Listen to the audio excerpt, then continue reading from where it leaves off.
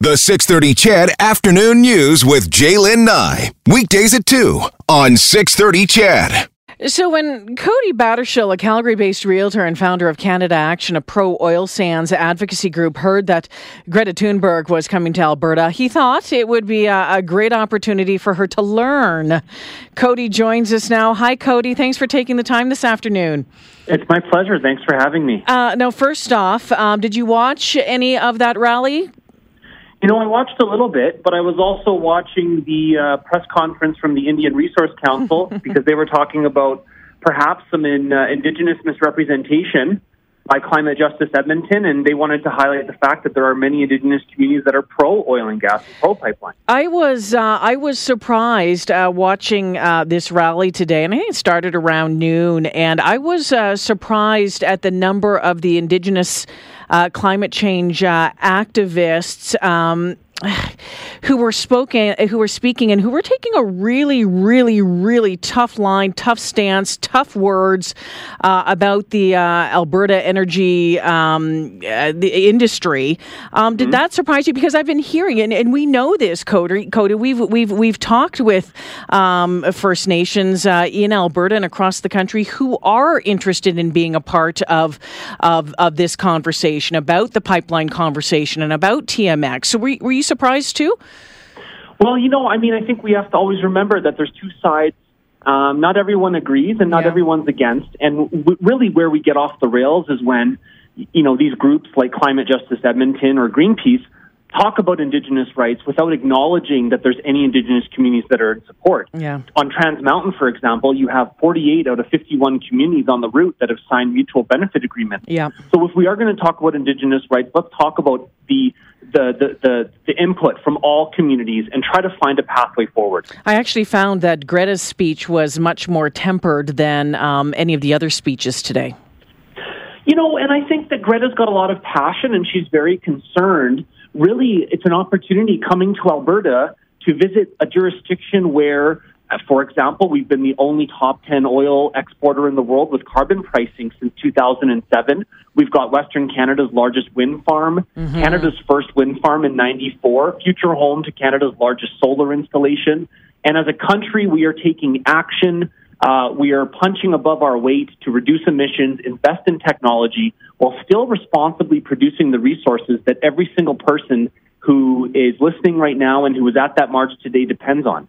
I'm hopeful that there has been some sort of conversation with her, you know, pointing out a number of the topics, a number of the highlights in the Alberta energy sector that you outlined in your opinion piece. I'm not sure if that's happening. I think Mayor Iveson and Rachel Notley had both, you know, reached out saying that they had wanted to talk to her. Maybe that might have been an opportunity to do some highlighting of these things. But that was really an important piece of this for you, or maybe the most important piece was that she was going to learn something instead of just hearing one side. Absolutely. And when celebrities, whether it's Leonardo DiCaprio or Greta Thunberg, come to Alberta, it's an opportunity to educate and it's an opportunity to find some common ground.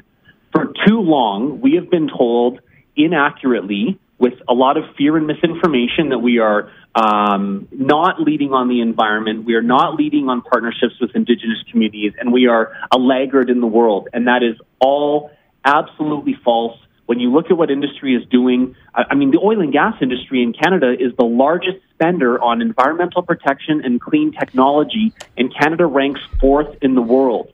There's so many good news stories, and if it doesn't come from Canada, the hard, cold facts today is that it's going to come from another country, often with weaker standards. That's why we need to get off of importing oil, and we need to get our energy to the world. And you know what, Cody, I was going to bring that up. I mean, if Alberta oil is not there, I mean, and we're bringing it in and continue to bring it in from countries that have, as you mentioned it, and this was a quote from your piece, horrendous environmental and human rights records. That is a fact.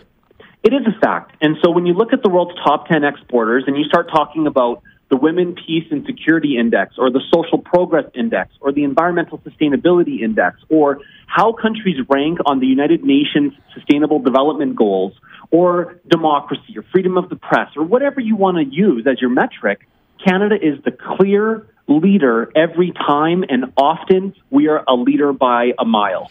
There's so many misconceptions, though, about this province and about our energy sector, isn't there? I mean, for the longest time, we heard the word, tar sands, that sort of stuff, instead of oil sands, and the belief that is out there. And how do we combat that, Cody?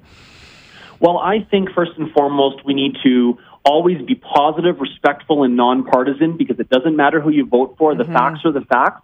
And we all win when we support Canadian jobs and Canadian families and Canadian resources.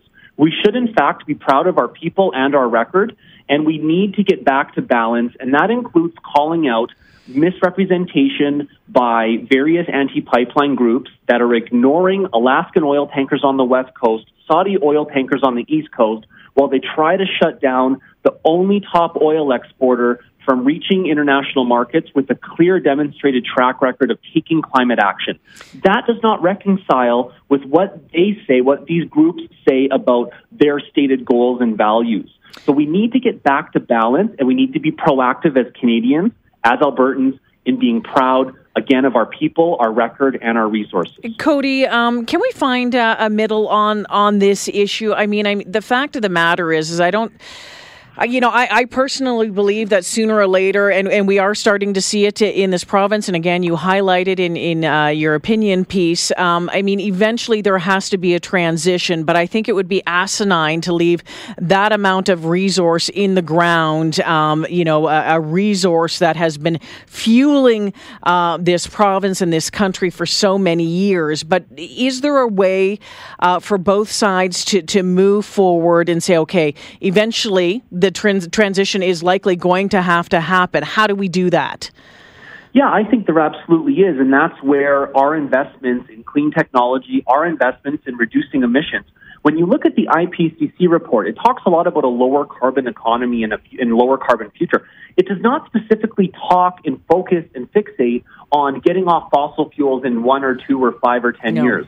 And so when you look at a lower carbon future, you look at some of these SAGD projects now where they're producing oil sands well below the global average. And I have to also say, we don't even know what the true emissions are from a lot of these other countries because they're not transparent, they're not open, they're not well regulated, and they have no interest in sharing that data. Yeah. So, we do have to look at the global big picture.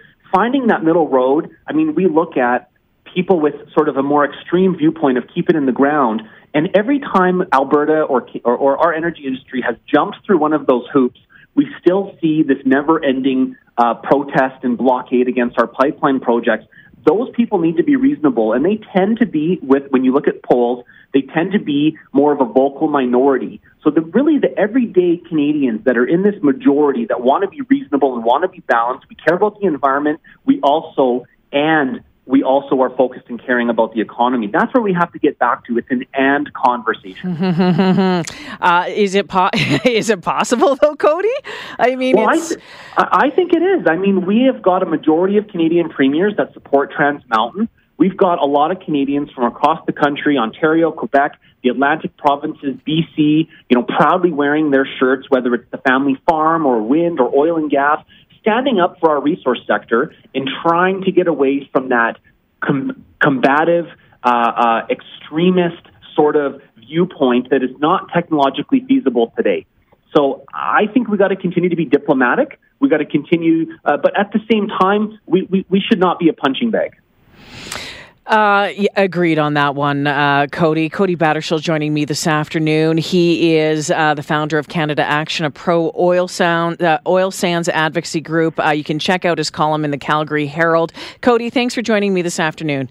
It's absolutely my pleasure. Thanks for having me. Yeah, take care now. Again, the article is called Thunberg's Visit to Alberta Should Be Very Educational for Her. And he highlights a number of things, of course, that we are doing right in this province. Can a balance be had? I hope so, because I do believe that that there is a climate issue. I believe that climate change is happening, but I also believe in the oil sector and our energy sector in this province, and I do believe it would be just foolish to walk away from it. That is just asinine.